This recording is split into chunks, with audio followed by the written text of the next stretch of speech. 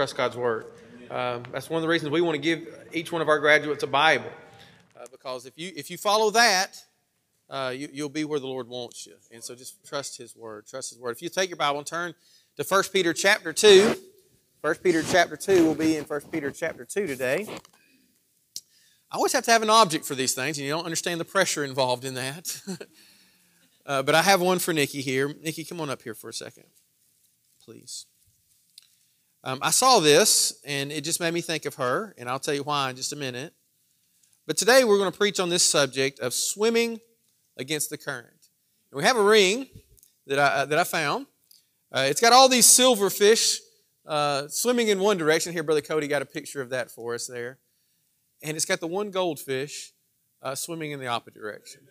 And so we're going to talk tonight about this subject of swimming against the current. Swimming against the current. If you take your Bible and turn with me to 1 Peter chapter 2. And as I was thinking about this, I saw this ring and I thought about Nikki. And I thought about this verse. This verse sort of came to my mind. Let's read down through this to verse number 9. It says, "Wherefore laying aside," are you with me? 1 Peter chapter 2, verse 1. "Wherefore laying aside all malice and all guile and hypocrisy and envies and all evil speakings, as newborn babes desire the sincere milk of the word, that you may grow thereby. If so be that you have tasted that the Lord is gracious." How many of you have tasted that the Lord is gracious? Amen. Isn't that wonderful? "To whom coming as unto a living stone, disallowed indeed of men, but chosen of God and precious. Ye also, as lively stones, are built up a spiritual house and holy priesthood to offer up spiritual sacrifices acceptable to God by Jesus Christ." Speaking here about how we've all been brought in to be part of the house of God. You are all pieces of that house. "Wherefore also it is contained in the Scriptures.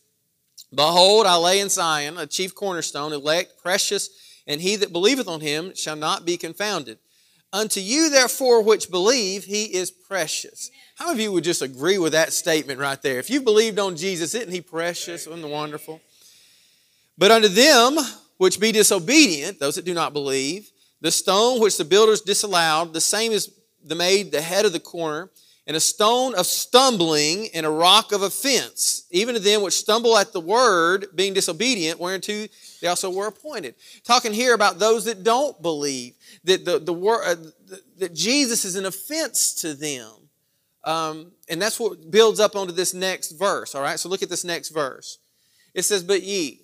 All right, so this is talking to you if you're a believer, right? Nikki, we're going to include you in this. You just gave us your testimony, all right? "But ye are a chosen generation, your royal priesthood, a holy nation." Now notice this next phrase.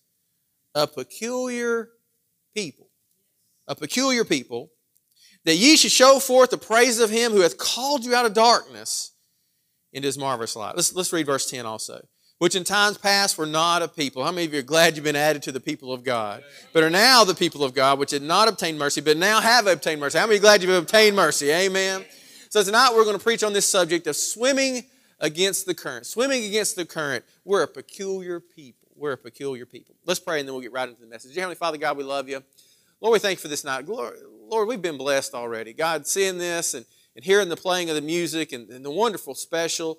Lord, the presentation of the Bible, and Lord, just seeing all these people that have contributed to Miss Nikki getting this place that she's at in her life. And Lord, we've been blessed already. Now, God, we come to your word.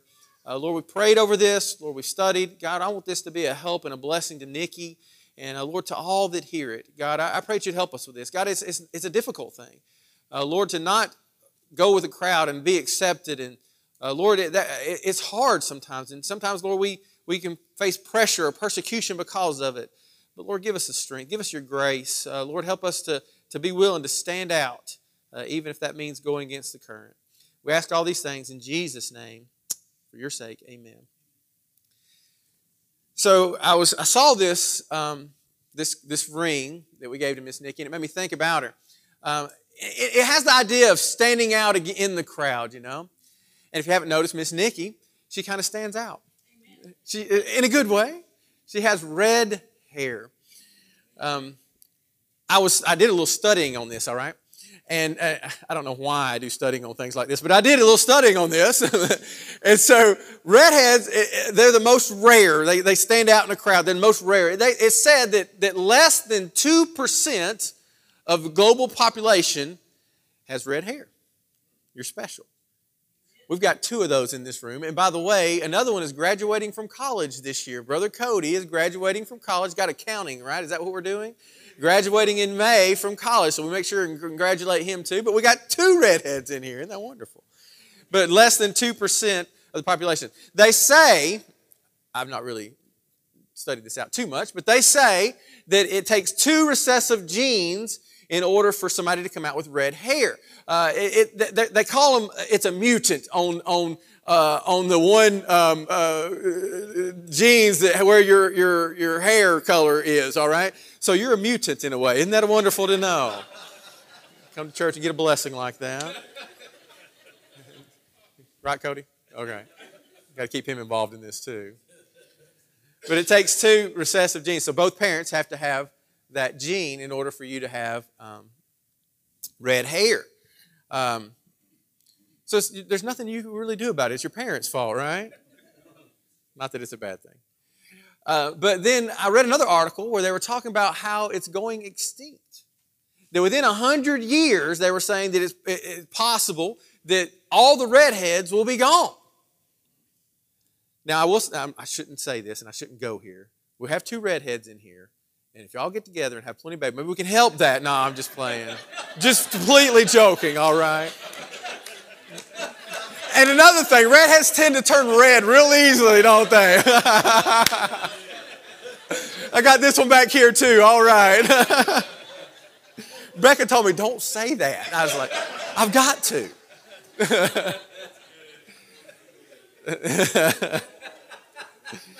But they're going extinct, yeah. I don't know if that's true or not. All right. I found it on the internet, so it's got to be.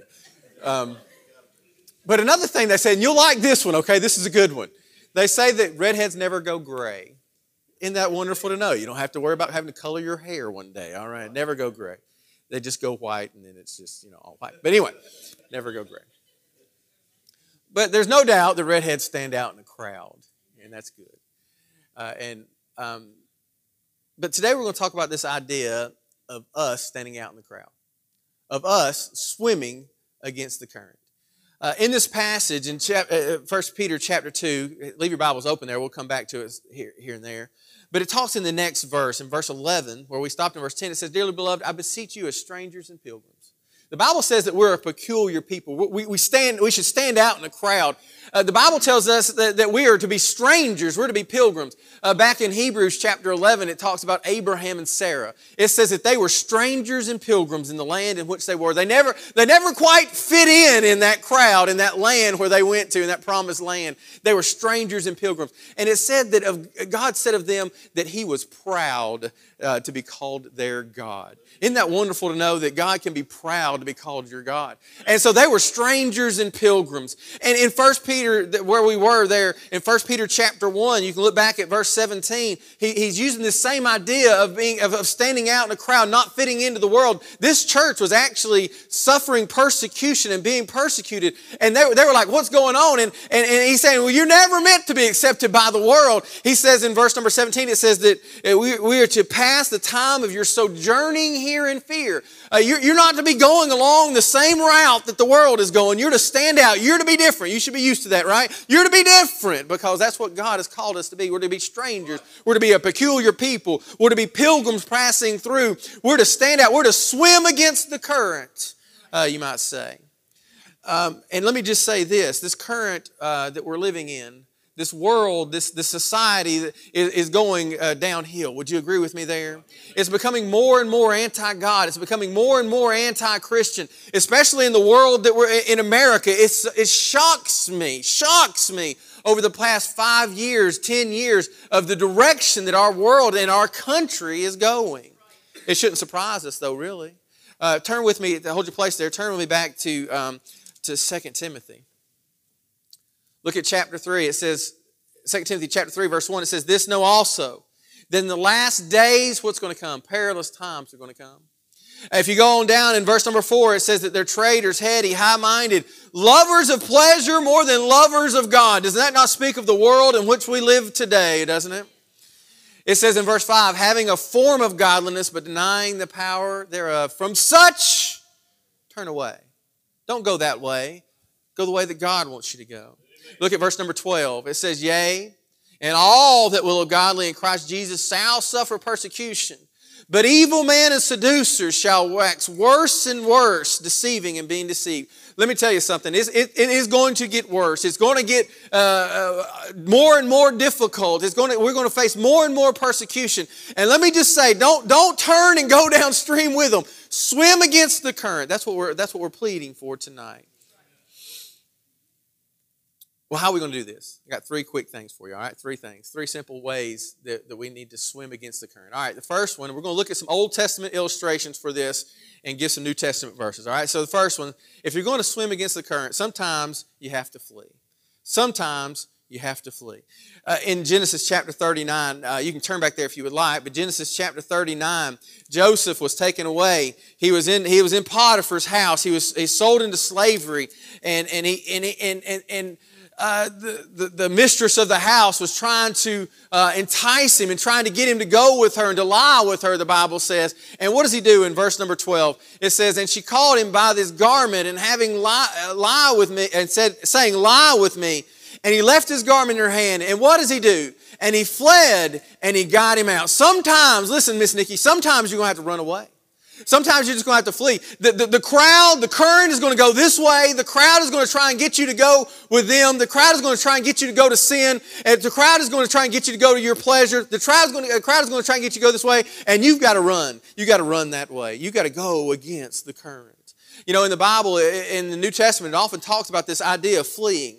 In 1 Timothy, or 2 Timothy chapter 2, verse 22, the Bible says, to flee also youthful lust. It says to flee away from it. There's these things that people like to talk about, sowing your wild oats. You heard that? You know, you need to sow your wild oats. Let me tell you something. The Bible says to flee youthful lust. Hey, don't allow those temptations, those pleasures, those things inside of you to draw you away from God, to draw you to going with the wrong crowd. Because the Bible says we are to flee youthful lust. In that same passage we're in, it's 1 Peter chapter 2. Look at it again. 1 Peter chapter 2, verse 11. It says, dearly beloved, I beseech you as strangers and pilgrims to do what? To abstain from lustly flesh, which war against your soul. This world is trying to drag you down with them. They're trying to get you to go in the wrong direction. They're trying to get you to go to drugs and alcohol. And we've all seen it. I'm sure all of you have people in your family where we've seen it. And let me tell you what you need to do. You need to swim against that current. You need to run the other way. You need to flee from it. Flee youthful lust. The Bible says this in 1 Corinthians chapter 6, verse 18. We won't have time to look at all these. There's a lot of them, but it says this. It says, flee fornication. One of the things that I've seen a lot of teenagers and young ladies and young men get turned in the wrong direction is this idea of fornication. Hey, they get with the wrong person and they drag them down. They do things before marriage that they should never do. And let me tell you, this world is telling you right now that that's okay. This world's saying it's fine to do that. This world says, hey, you can live together before you get married. This world says that you can have same-sex relationships and all of these things. But the Bible says this. The Bible says anything outside of marriage is fornication. And the Bible says to flee fornication.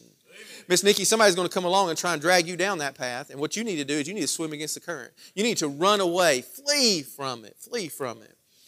The Bible says this. The Bible says in 1 Corinthians chapter 10, verse 14, it says, wherefore, my dearly beloved, flee from idolatry. To flee from idolatry. People set up things in their lives, some idols, some things that they worship, some things that they put before God. And the Bible tells us to flee idolatry. A lot of times it's self. That's what people put up in front of it. And people will tell you that. Follow your heart. Do what feels good to you. But what does the Bible say? It says to flee from idolatry. Hey, we need to run away from it. Don't let it get you. One more, and I'll give you this one. We'll do it quickly. But 1 Timothy chapter 6, verses 10 and 11. It talks about the love of money is the root of all evil. And it talks about how it can become a snare to you. And greed and materialism can become a snare to you. In America, that is so, so true, isn't it? And in the next verse, it says, from that, O man of God, or woman of God, flee. You need to flee from it. Hey, don't allow greed to get you. Don't allow greed to pull you down. This world says get all you can. But that's not the goal of life. The goal of life is to glorify God. That's the goal of life. And if a job comes between that or materialism comes in that, you need to flee the other way, run the other way. So the first thing that you have to do, sometimes if you're going to swim against the current, you got to run away. The world says this is fun. The world says go this way, but you need to go that way. Run away. Swim against the current. All right, so the second thing. I think I held up 3 fingers. The second thing, sometimes you have to flee, but sometimes you have to stand firm. Sometimes you have to stand firm. If you will, look with me at an Old Testament example of this is Shammah. I don't know if I'm saying his name right, but I like to say it that way. It's a lot of fun. Look at 2 Samuel 23, verse 11. Talking about David's mighty men. And it says, and after him was Shammah, the son of Agee, the Herite. And the Philistines were gathered together into a troop, where was a piece of ground full of lentils. And the people fled from the Philistines. So what is our picture here? We've got this ground here full of beans. That's what lentils are, right? Full of beans. And the Philistines have been coming year after year, and they've been taking all of their stuff, and they've been taking the ground from them, and it feels like they can't ever get ahead. And everybody sees the Philistines coming, and they're running this way. But what does Shammah do? Does he run away with them? It says, look at what he says. He says, the people fled from the Philistines. But look at verse number 12. But he stood in the midst of the ground and defended it, and slew the Philistines, and the Lord wrought a great victory. Can't you see the picture? All of the children of Israel see the Philistines coming, and they start running. And Shammah says, look, I've had enough of this. I'm done with it. I'm going to stand right here. I'm going to defend this ground. They're not taking my field of beans anymore. I'm done with it. I'm defending it. And sometimes we're going to have to stand. The world's going to run away. Other Christians, even other Christians are going to run away. They're going to be afraid. They're going to be scared. We live in such a cancel culture today where we're almost scared to take a stand for the Lord and defend something, right? And what did Shammah do? He stood for the Lord. In Ephesians chapter 6, it talks about taking the whole armor of God. We're talking about that this morning in children's church. And it says in Ephesians chapter 6, verse 13, it says, wherefore take unto you the whole armor of God, that you may be able to withstand and in the evil day, and having done all, to stand. Look at 2 Timothy chapter 3. 2 Timothy chapter 3. We're just there, and we're talking in 2 Timothy about these perilous times are going to come. We're talking about how all that live godly in Christ Jesus shall suffer persecution. It talked about how evil men and seducers are going to wax worse and worse. So what should we do? We should turn and run, right? Isn't that what we should do? That's what a lot of Christians have done and are doing, right? But what does it say in verse number 14 that we should do? Do you see it in your Bible? It says, but continue thou in the things which thou hast learned. Nikki, there are some things that you need to stand for. Hey, there are some things that you don't need to give up on. There are some things that you need to say, hey, look, God, the world might run away from these things, but I'm standing here and I'm going to defend this ground. Hey, your salvation, you ought to stand for that. In 1 Corinthians chapter 15, in verse number 1, it says, moreover, brethren, I declare unto you the gospel, which I preached unto you, which you also received. You got saved. And it says, and wherein ye stand firm in your salvation. Be sure of it. Hey, there is no other way besides the way that the Lord Jesus Christ gave us, and that is through believing in the Lord Jesus Christ as your Savior. Stand firm in salvation. Hey, stand firm in the Scriptures, that Bible that we gave you. Stand firm in it. Look again at that 2 Timothy chapter 3 where we were. It says, but continue thou in the things which thou hast learned, hast been assured of, knowing of whom thou hast learned them. And that from a child thou hast known what? The Holy Scriptures, which are able to make thee wise unto salvation through faith, which is in Christ Jesus. All Scripture is given by inspiration of God and is profitable for doctrine, for reproof, for correction, for instruction in righteousness, that the man or woman of God, we'll add that in there, may be perfect, truly furnished unto all good works. And in 2 Peter chapter 1, verse 19, it says that you have a more sure word. What you hold in your hand is a more sure word. Listen, Nikki, you hold on to this Bible. The world is going to tell you that this is just a bunch of fairy tales. They're going to tell you this, antiquated, that it's old, and you don't need to pay attention to that stuff in that old book. That's outdated. You know, it's written by people that didn't know any better. Let me tell you something. It wasn't written by men. This was written by God. And God's truth is always relevant. God's truth is always right. God's truth will never change, and you need to stand firm on that. Stay with God's Word. Let me give you one more that you need to stand firm in. Look at 1 Timothy chapter 3. While we're there, 1 Timothy chapter 3. Stand firm in salvation. Stand firm in the Scriptures. Stand firm in the local church. It says, but if I tarry long, that thou mayest know how thou oughtest to behave thyself in the house of God, which is the church of the living God. And what is it? It's the pillar and it's the ground of truth. Hey, you need to stand firm in the local church. 2 Thessalonians chapter 2, verse 15, you can look at that at some other time. It says, therefore, brethren, stand fast and hold the traditions which ye have been taught, whether by word or by our epistle. Hey, listen, you stay with your church. You stay with a good, old-fashioned, Bible-believing, fundamental Baptist church. You stay with that. Now, the world has gone away from that. The world is trying to give us your hill songs, and it's trying to give us these other things. And let me tell you, I know there's bad things that happen in good churches, but there's a lot of bad things happening in bad churches. And you need to stay with God's church. You need to serve in God's church. I'm so proud of the way you serve, and you need to continue to do that. Hey, you need to stay with it. Hey, we need to raise the next generation of piano players and song choir members and nursery keepers and godly women, the raising up godly young children in the house of God. That's what we need. There's a lot of things the world says should come before church and other things you can do on a Sunday or do this or that. Let me tell you something. You stay with the local church. There's safety in that. There's safety in the counsel of your local church. You stay with your pastor. You encourage him. You work and you do your best in your local church. Stand firm in that. Don't run away. Don't let the devil take ground from you. Amen. Let me tell you something about this standing fast. In 1 Thessalonians chapter 3, verse 8, Pastor Sexton preached this at my graduation, I think it was. It's been a while. He said this. The Bible says this. He says, for now we live if ye stand fast in the Lord. When you stand firm, we live on. We're not going to be around forever. I'm feeling old, just looking at you making me feel old, all right? I'm not going to be around forever. But you know how we can live on? When you stand fast. Hey, you hold on to the Bible. You hold on to salvation only by Jesus through faith. That's the only way. Not of works, right? You hold on to that. Hey, you hold on to your local church. You help build it. You don't flee to some other place. You help build your local church. That's the way that if you stand fast, we live on. You can live on a legacy for your parents. I know that's what they want. For your grandmother. Stand fast in the Lord. So, first thing, sometimes you have to flee. If you're going to swim against the current, sometimes you have to flee. Sometimes you have to stand firm. You have to hold your ground. And then lastly, sometimes you have to move forward. Sometimes you move forward. In 1 Samuel chapter 17, let's look back at 1 Samuel chapter 17. Let me give you one more Bible illustration, and for this last point, and then we'll be done. So we all know this story very well, I'm sure. David, he's just a young boy at this time, maybe a teenager, maybe even close to your age, Nikki. He's a young man. You know, I think that David had red hair too. Don't you think that is ruddy, right? So he had red hair. This fits right in. I didn't think of that. Wonderful. He's part of the 2%. All right. But David, he went to visit his brothers, right?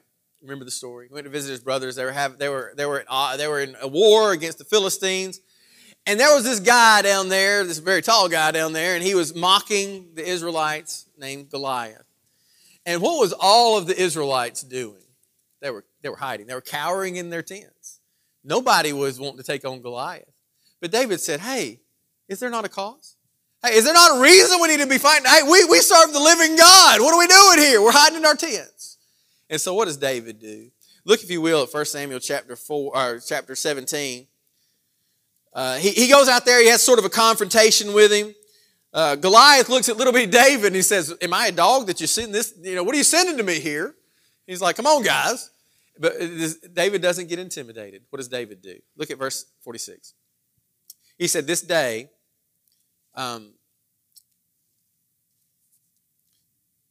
will the Lord deliver thee into mine hand, and I will smite thee and take thine head from thee. And I will give the carcass of the host of the Philistines this day unto the fowls of the air and to the wild beasts of the earth. Now notice this, that all the earth may know that there is a God in Israel. Why is he doing it? For the glory of God. And all this assembly shall know that the Lord saveth not with sword or spear, for the battle is the Lord's. He will give you into my hands.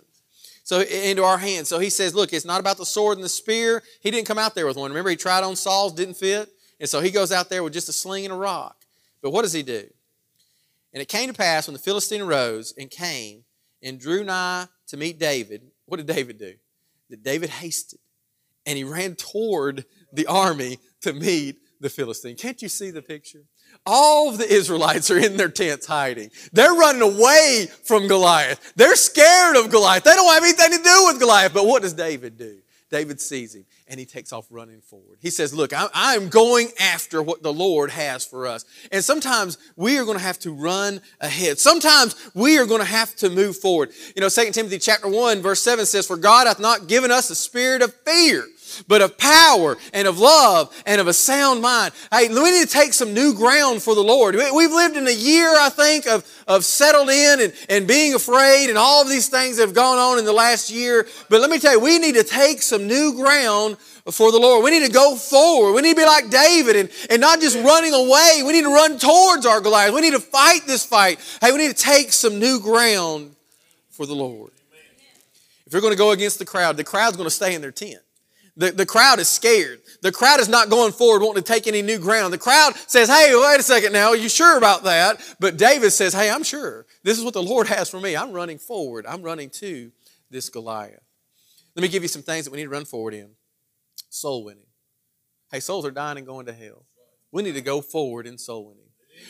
Romans chapter 15 verse 20, Paul said this. He said, I have strived to preach the gospel, not where Christ was named, lest I should build upon another man's foundation. He says, I want to find some new ground. I want to go out there and find some people that never heard the gospel, and I want to get the gospel to them because I'm striving. I'm running forward. We need to run forward in soul winning. Hey, when you're on those bus routes, when you're out there visiting, give out the gospel. And we need to see some souls saved, don't we? I'm so excited to see our bus route running again this morning. I think we had 23 on Brother Chris's and 7 or 8 or 9 or something like that on the city route. And man, I was so excited. I think somebody said we had 30-something in the children's church. Isn't that wonderful? And I hope and pray we're going to see some souls saved. We got VBS coming up. I'm praying we're going to see some souls saved, aren't you? Because we need to take some new ground. We don't need to be scared in our tents. We need to go forward for the Lord. And sometimes that's what the crowd's going that way, but we want to go and see some souls saved. Hey, we need to go forward in our Christian growth, Nikki.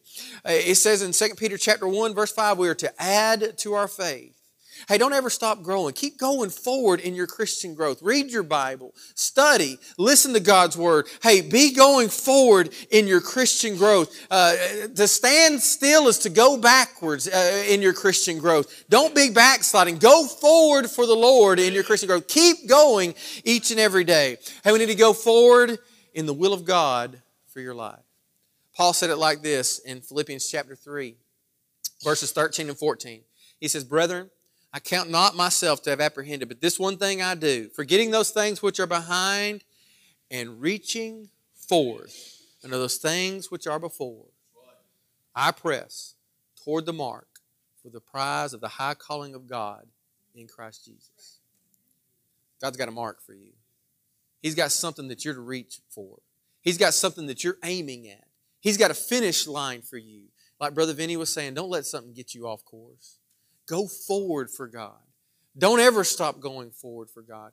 Go and find what He has for you. Find that mate if He has a mate for you. Find that job or that career, but find that position in the local church. Keep going forward. Do God's will for your life.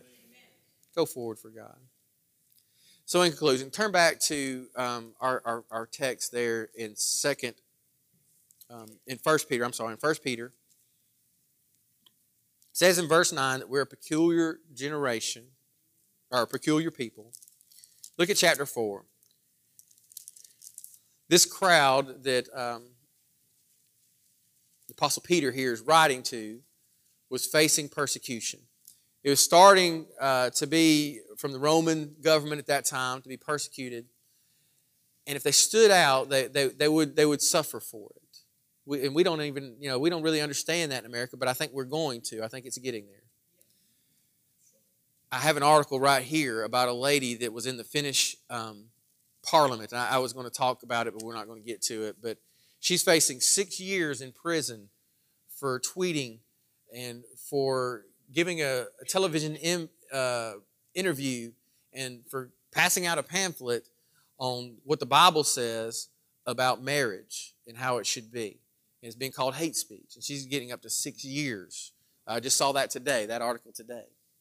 And so I think that persecution could be coming. Look at chapter 4, verse 12. What does he say to these people? He says, "Beloved, think it not strange concerning the fire trials which is to try you, as though some strange thing happened unto you." Hey, don't think it's strange to stand out in the crowd. You shouldn't, right? Don't think it's strange to stand out in the crowd and go against the current. But rejoice.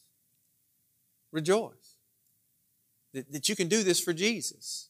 Inasmuch as you are partakers of Christ's suffering, that when His glory shall be revealed, when He comes back, you may be glad also with exceeding joy. You get to take part in the glory of God when He comes back. If you be reproached for the name of Christ, happy are ye. Swimming against the currents to be something that you rejoice in, that makes you happy. For the Spirit of glory and of God resteth upon you. On their behalf, He is evil spoken of. But on your part, He is glorified. You know one of the ways that you can glorify God? Swimming against the current. Standing out. Being a peculiar people. Now it says that we shouldn't suffer in verse number 15, but let none of you suffer as a murderer or as a thief or as an evildoer or as a busybody in other men's matters. Don't stand out for being bad. Yet, if any man suffer as a Christian, let him not be ashamed. Stand out. But let him glorify God on this behalf. Now notice a bit of comfort He gives us in the last verse of this chapter. Wherefore, let them that suffer according to the will of God commit the keeping of their souls to Him in well-doing as unto a faithful Creator. You will suffer persecution. If you swim against the current, you're going to be made fun of. You'll be mocked. But what is our purpose? Our purpose is to stand out. Our purpose is to be a light. I think of how Jesus said it. I think He says it best, don't you? When Jesus says it, it's right. He says in Matthew chapter 5 in the Sermon on the Mount, He says, "You are the light of the world. A city that is set on a hill cannot be hid. Neither do men light a candle and put it under a bushel, but on a candlestick, and it giveth light unto all that are in the house." Stand out. You know, I'm glad you're proud of your red hair. That's wonderful, right? We don't want to hide it. You shouldn't want to hide it. It's beautiful. But I think sometimes as Christians we want to hide it, don't we? And it says we shouldn't do that. You shouldn't hide it. You shouldn't hide your light. Why? Look at the next verse in verse 16, Matthew chapter 5.